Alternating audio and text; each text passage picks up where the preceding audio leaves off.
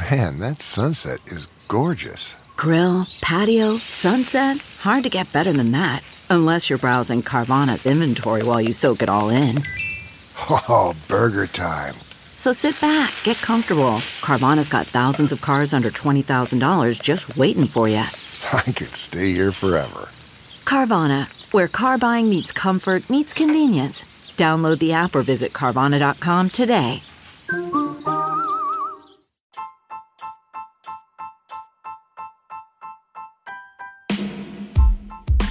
Hi everybody, Cheryl Atkinson here. Welcome to another edition of Full Measure After Hours. Today, really interesting off-narrative information on mammograms. This week on Full Measure, we are in reruns, actually for the whole summer while I'm out researching and beginning to shoot news stories for our fall season 7. Our repeat this week is that wonderful cover story that I did on Nashville and the impact of the COVID shutdown on this music city. Country music star John Rich was one of the folks nice enough to welcome us into his bar in downtown Nashville and help us see what's happened to country music, how the COVID shutdown, which a lot of people think was excessive and went on longer than it had to in Nashville, how that not only impacted what was happening in the moment in real time, but how it's probably going to impact country music and the stars that would have been for the next 10, 20 years and may never be because of what's happened in Nashville. Really interesting story, very colorful too. We also have a really interesting story about a clean coal contest in Wyoming, where people from around the world, the smartest engineers and technicians and academic students, are looking at the best ways to make coal plants cleaner by finding ways to reuse the dirty emissions that we don't want going into the atmosphere. They've come up with some amazingly clever and forward-thinking things. And then we'll speak to the author of a book about why America can't seem to win wars. All that coming up Sunday. It's a great episode to share with your friends. If they're not familiar with Full Measure, you can find the station list by going to CherylAtkinson.com and click the Full Measure tab for the list by state. Also, you can watch at fullmeasure.news live or replays anytime. We post the program on Sundays about noon Eastern Time after it airs on most of our stations. You can also catch Full Measure on the free app Stirr, S-T-I-R-R. Stirr has a lot of other really cool free programming as well, including movies and local news and series. For our podcast today, we speak with Megan Smith, a documentary maker, and her latest documentary is called Boobs. What gave you the idea for a documentary about this topic? My husband passed of cancer 12 years ago, and I had 3 dear friends pass from breast cancer within 2 years. And I just felt that I wanted to do something to help the cause. So I grabbed a videographer. I was already a journalist, and we set out around the EU and all over Northern America and just started filming. Can you tell me just something specific that you learned as you went through these tragedies? And I'm sorry, my condolences for them. But what did you learn that made you think there's a story to be told here that people don't know about? Well, my girlfriends, they had their cancers return after 10 and 15 years when they thought they were cancer-free. And my husband actually died, in my opinion, of the chemotherapy, not of the cancer. And so I started to look into alternative cancer therapies and soon fell into this, what was going on in the world of mammography. So I stopped another film that I was making and just put out this one section on mammography that I was hoping to be able to get some reaction to quickly and possibly change the curve we were on. You know, there was breast cancer in my family, my mother and my sister, who so far are fine after treatment. So that's good news to date. Good. But I remember asking my doctor, and I go to a special general surgeon who I think is an expert in this. And a couple of things I learned I thought was interesting, because I too have girlfriends who had cancer, and as well as my mother that was misdiagnosed or not properly diagnosed initially. And the surgeon that I go to says He'd never performed surgery on any woman whose cancer was detected by her OBGYN. And that's who most of us, I think, go to. I had a lump that was missed by my OBGYN too, as well. And I wonder why that is. I asked him and he just said, I don't know. I just don't think they're, for whatever reason, they're not very effective at detecting it. Have you noticed anything like that? Is that covered at all in your research? No, I will say that. So I assume they're just talking about the lump in the breast. Right. I will say that breast cancer is overdiagnosed a lot, and I've seen figures up to 30%. So I would strongly urge women. This is what I would do, to go get a second opinion, because the pathology, I always thought that was about 100% correct, and it's not. It's very subjective, how the pathologist has been trained, what kind of mood he's in that day, you know. So I would definitely take my slides and go to a different pathologist, because Let me ask you if you can explain in simple terms, just for lay people like me. I tried to find out myself what's the difference between what looks like cancer under a microscope and what is not cancer, if they're both lumps. And I think it has something to do with whether sort of broken cells are escaping a confined area, or whether if there's some sort of lump, they're sort of staying in a confined area. But how would you describe it? so that's probably mostly talking about a beast called ductal carcinoma in situ. The word in situ means in place. And that's one of the big cancers that's being overdiagnosed, hence overtreated. Women are getting mastectomies when all they have, unless it's invasive already, is a precancer. And it's rated as stage 0 because it hasn't gone anywhere. But the women hear the word carcinoma and they go running to the breast cancer surgeon having their breast taken off. So that's because when the guidelines for breast cancer screening were changed in 2009 to every other year, it was largely because of that beast of being overdiagnosed and overtreated. So once it escapes the ducts in the breast, it can become invasive. But the problem, and this is what I was finding through my research, there's a lot of speculation that actually the compression of up to 45 pounds from a mammogram can actually, there's so much trauma to the breast, inflammation, that can actually possibly lead to induced metastatic cancer. And also the amount of radiation that's going into the breast repeatedly year after year is a lot higher than what we're being told, particularly from the gynecologists who don't know under radiation. And they're telling us it's the same as flying across the United States, when what they're talking about is, and they don't even know this, it's scattered radiation versus the absorbed dose going right into the breast. That's the one that can induce the breast cancer.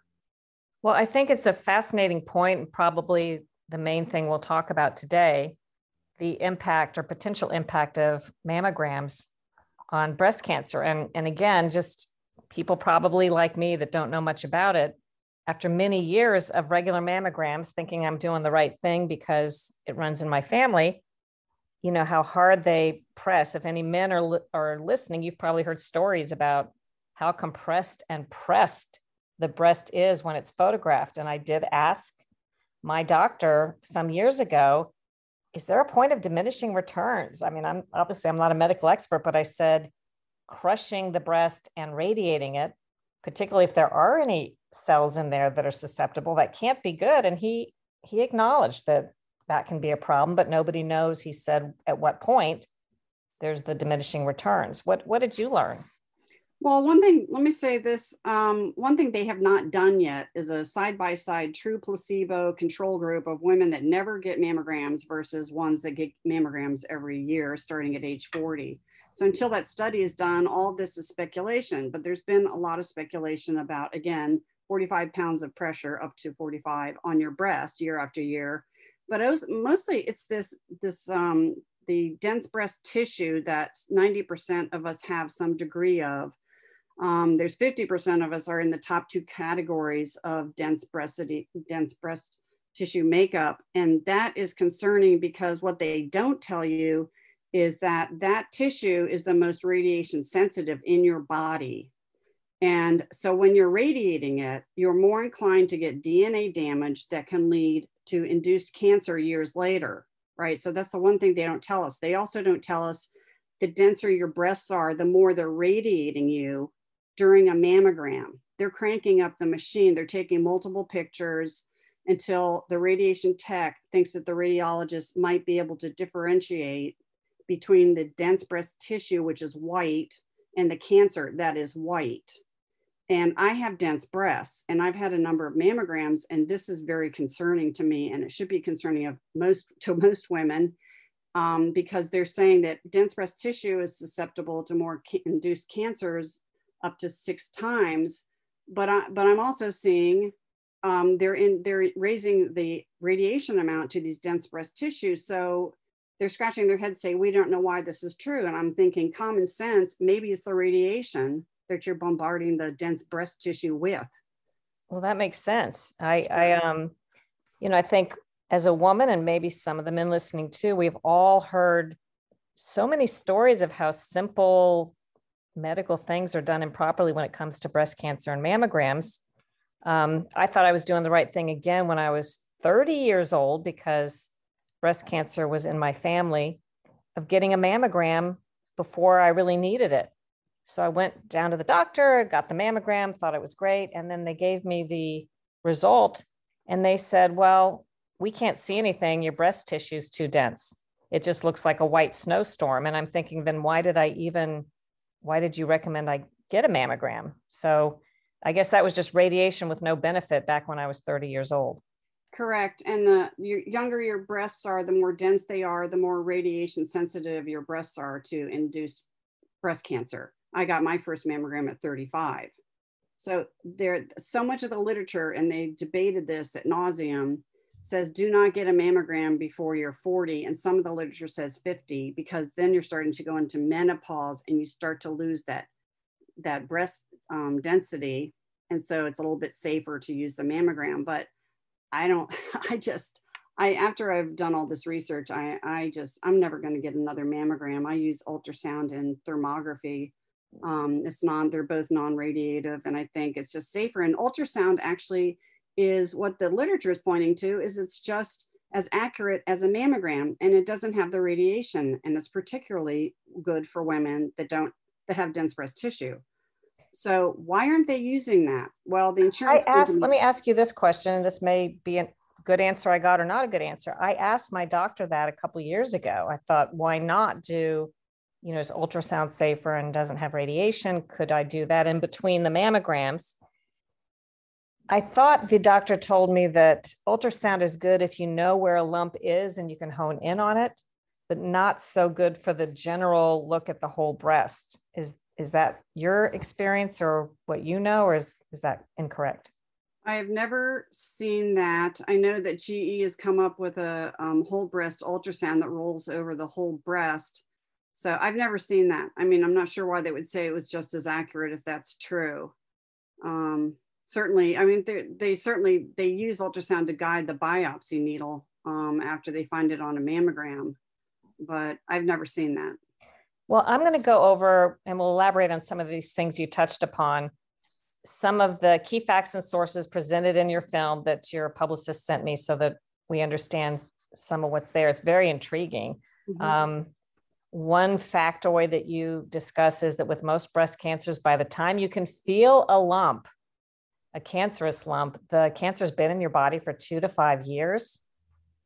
Correct. The exception to that rule, it would be the fast growing cancers, but they're talking about most are not estrogen driven. So they're slow growing cancers. And so when they say this is early detection, it's not early detection. Mammography actually is just early. It picks it up at an earlier stage. So you might get lucky and have a stage 1 and just have to have, your breast removed.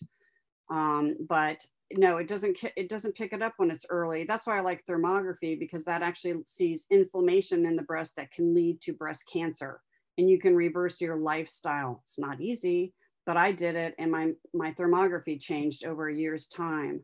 So is that a process that is sometimes not covered by insurance? Because a lot of people, regardless of what you want to do, if your insurance company is not going to pay for it or doesn't consider that part of its process, I think a lot of women can't go there.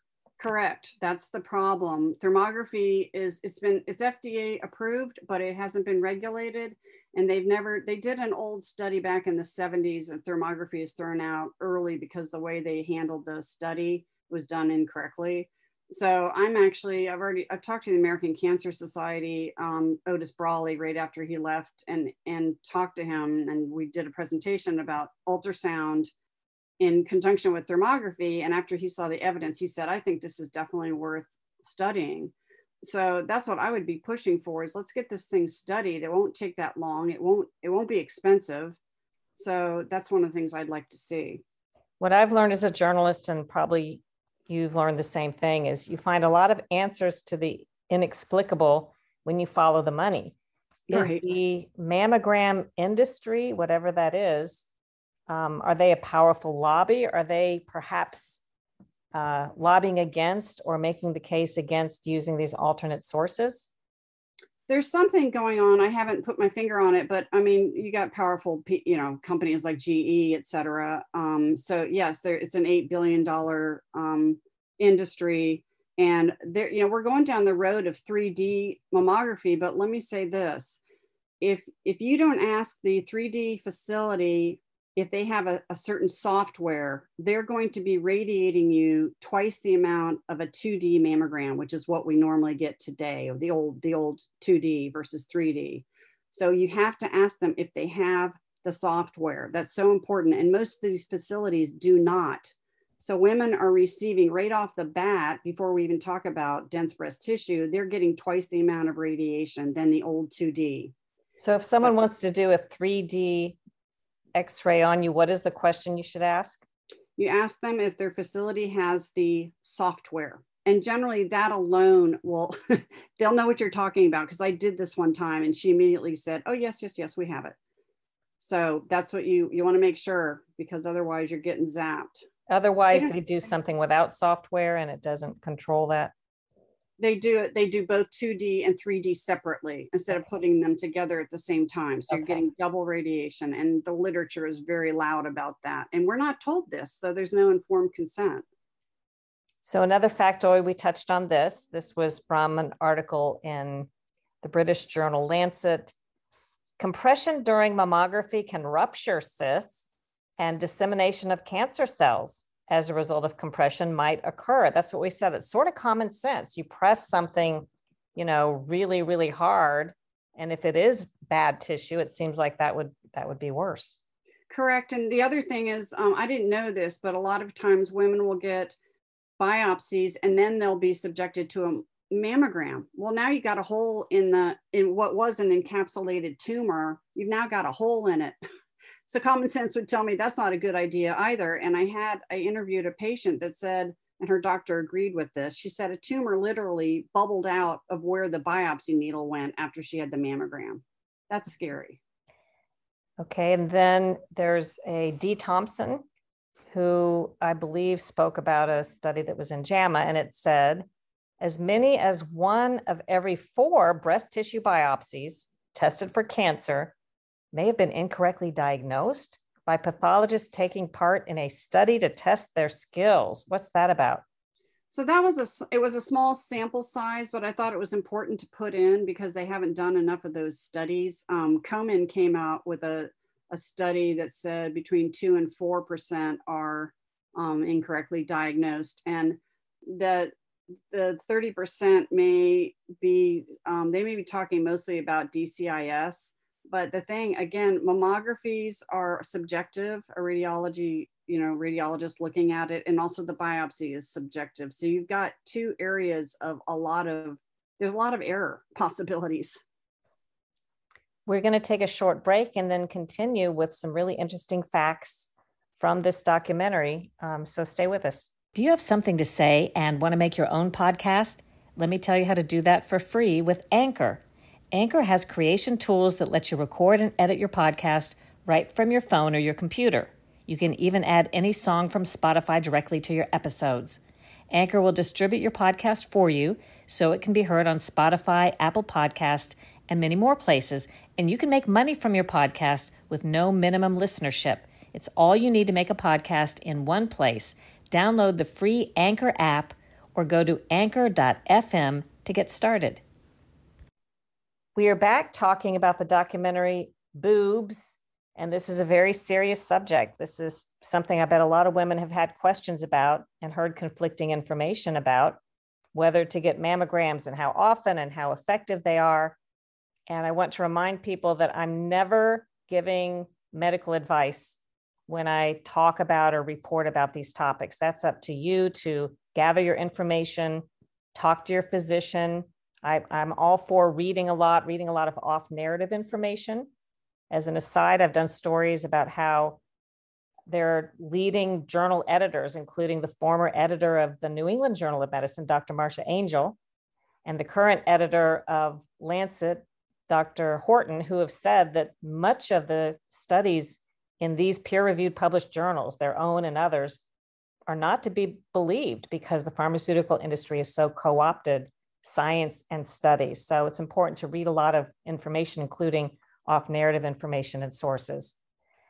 But one of the factoids that you talk about in the documentary is that more than 90,000 people currently living with breast cancer may in fact be living or dying with an incorrect diagnosis. And that's attributed to the Susan G. Komen for the Cure white paper from 2006. So you're saying some people may think they have cancer and it's just a subjective diagnosis that's happened and they really don't have it? Yeah, that's, again, it comes into, if you go through this system of getting mammography, ultrasound, biopsy, and then the pathology, who is the Monday morning quarterback, he's got the final say. If he diagnoses it wrong, sees a cell type that's not correct, it's questionable, then the woman starts going down the road of treatment. And I just find that I couldn't believe this was going on to the degree it was. But it's pretty rampant. So Thomas Kolb, MD, is quoted as saying 2/3 of premenopausal women and a quarter of postmenopausal women have breasts dense enough that a mammogram will miss their breast cancer. And I have heard that before, that just because you get a diagnosis after a mammogram that says it's clear, it doesn't really necessarily mean that it is. And I'll elaborate on that for a moment and say my mom's breast cancer, she had a lump and it was checked with a mammogram. And they told her afterwards they couldn't see the lump on the mammogram and not to worry about it. And I remember saying, this is years ago, well, did they not tell you to come back or keep checking it or at least do self-exams to see if it changes? And she said, nope, they said not to worry about it. Well, she did have cancer. And when she went back for a checkup a year later, it was now spread enough that she had a mastectomy. But I learned after that some breast cancers don't show up on mammograms. And my doctor, I think, does say that when I get the result. They say this doesn't mean you don't have cancer. But anyway, what are your comments on the notion that mammogram may miss breast cancer? So that's mostly, my understanding, is due to the dense breast tissue. Again, women are premenopausal. They miss more cancers because their breasts are denser. And this is where the ultrasound comes in handy. But there's a real disconnect between the radiation physicist, the radiologist, the gynecologist. I mean, it's a mess out there. The radiologists will give, I've heard of this happening. They give the gynecologist a report that says this woman has extremely dense breasts and she should probably be getting an ultrasound. And then the gynecologist, for we don't know why, drops the ball and doesn't recommend that the woman gets an ultrasound. And then that woman ends up getting breast cancer. I've heard of that happening. So this is why they started I don't know if you know Joe Capello and Nancy Capello, his wife, who she was diagnosed a couple months after she had 11 years in a row of good mammograms. She was diagnosed with 3C breast cancer, and because she found a lump in her breast. And she had, she's now passed, but before she died, God bless her, she went around and she started this whole notification for breast density. They got those through the Connecticut state legislature, and then it went from there. And now there's like 35 states that they tell you have dense breasts. A lot of times they don't tell you what it means. They don't tell you should get an ultrasound.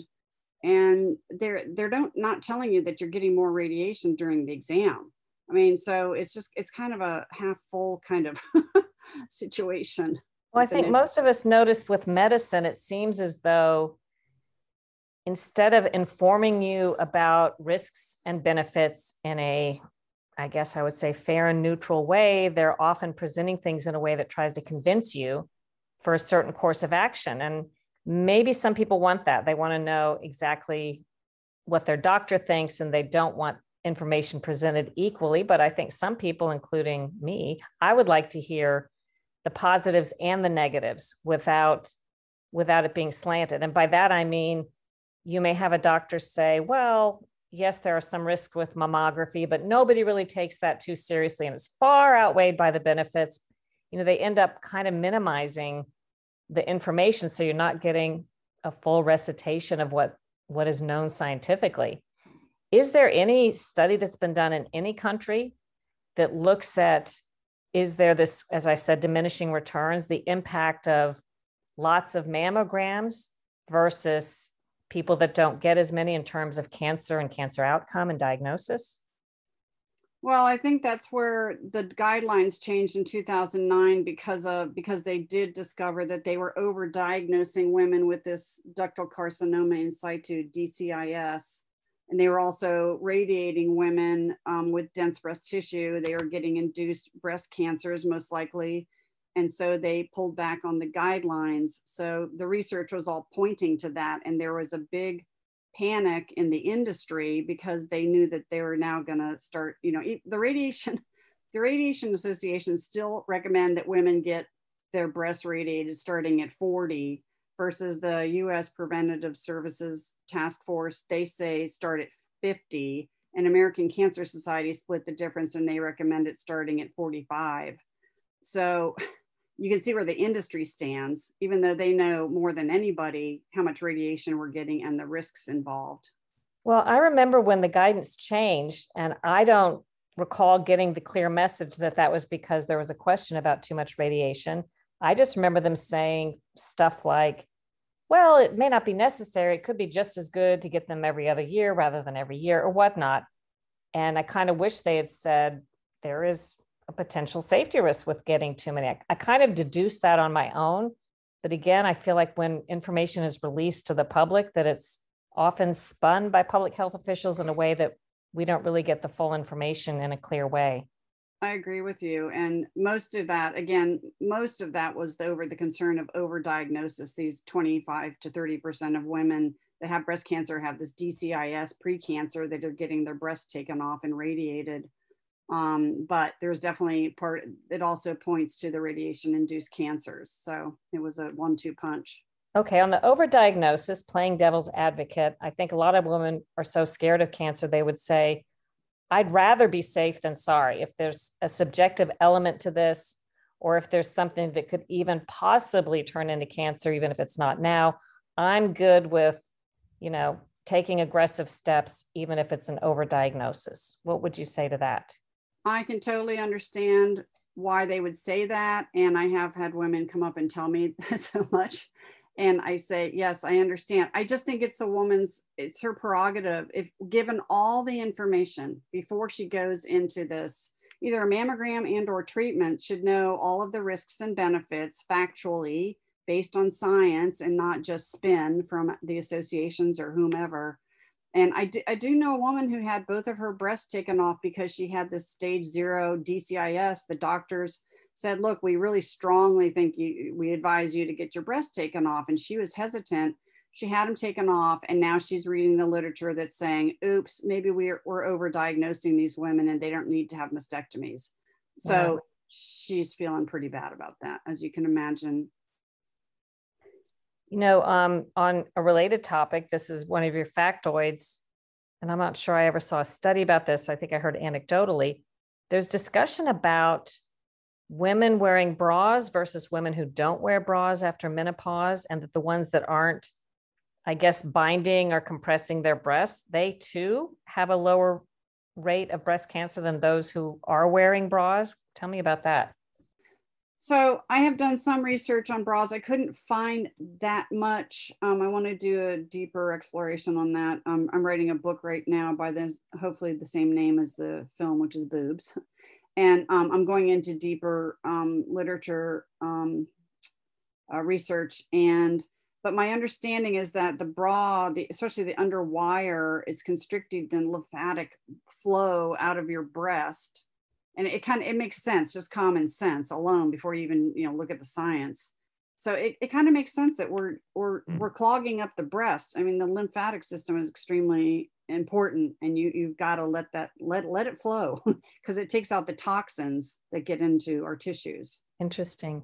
Well, one more, if you don't mind me telling a brief story, something I learned when I was an investigative reporter for CBS, and I noticed that warnings went on antiperspirants. I think it was for potential kidney damage, and antiperspirants technically are ruled as a drug, and they were changing labeling during this time period to reflect that.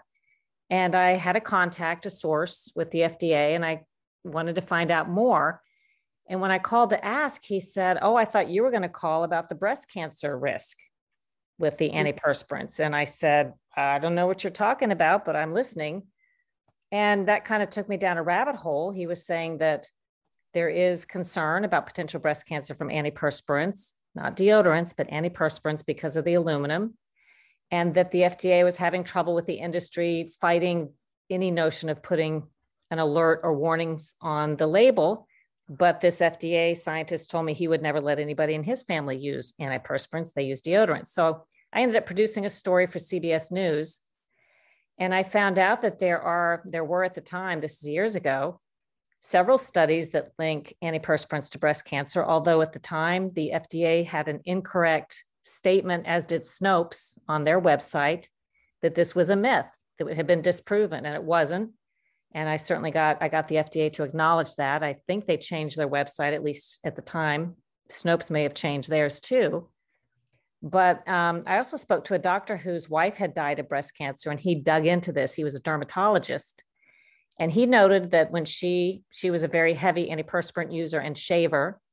And he said, I believe that most breast cancers start in the outer quadrant of the breast where you're near where you're shaving and putting antiperspirant on. That got him started. And he did a study and found he claims a link as well.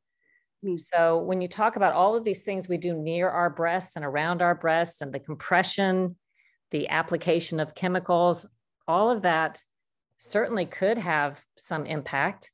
And we're not always getting the straight story. In fact, when the cosmetic industry, when I was doing that story, I asked them for an interview, and they referred me to the American Cancer Society, which I thought was strange. So when I called the American Cancer Society, I asked if they got money from the deodorant or the antiperspirant industry, the cosmetics industry, and they do.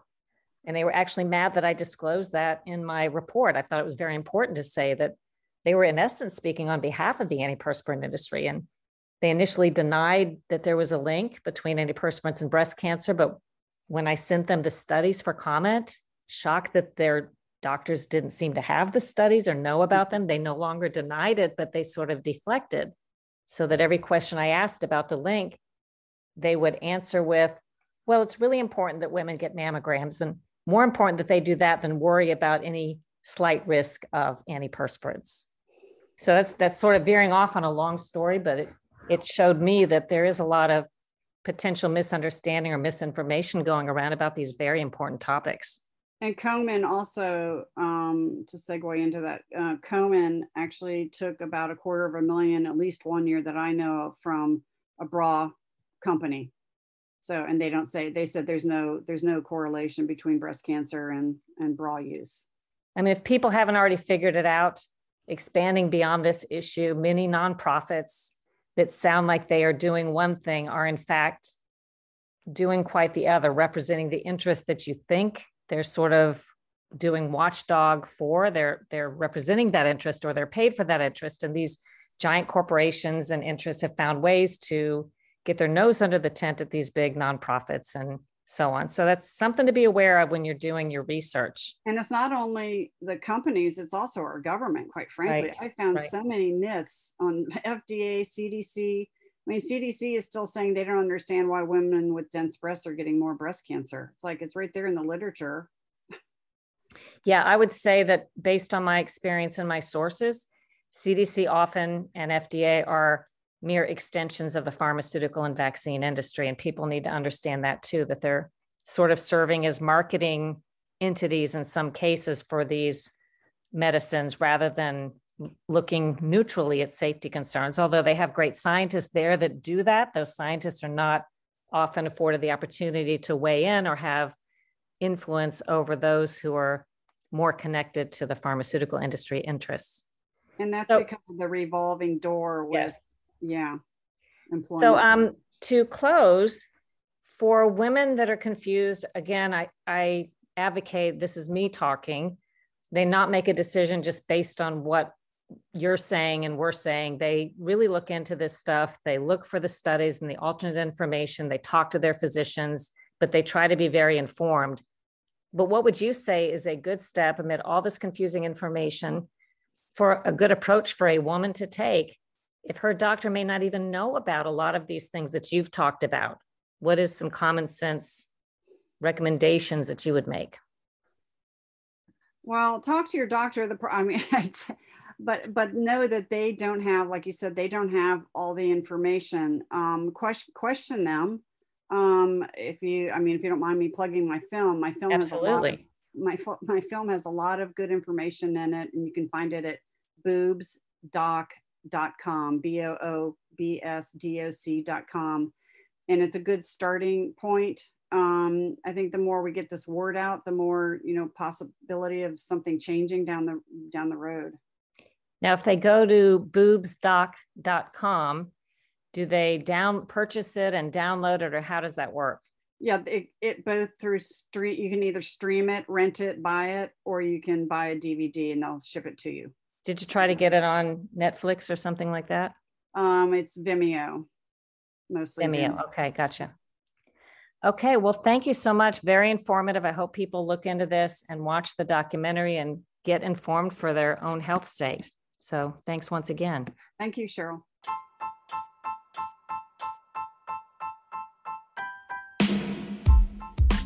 I hope you enjoyed today's podcast. I hope you'll check out Full Measure every Sunday throughout the summer. We'll be back with a new and fresh Season 7, our 7th year, beginning in September.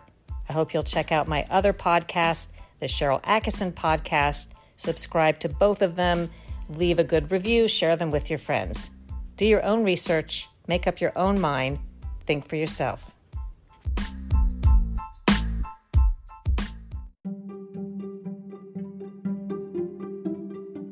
Americans are rightly alarmed by the increasingly tight grip on the news and information by special interests, corporate interests, and big tech. In my new book, Slanted, How the News Media Taught Us to Love Censorship and Hate Journalism, I tell the important inside story of how we got here and the Orwellian world where we will find ourselves if the course isn't altered. Pick up a copy of Slanted today.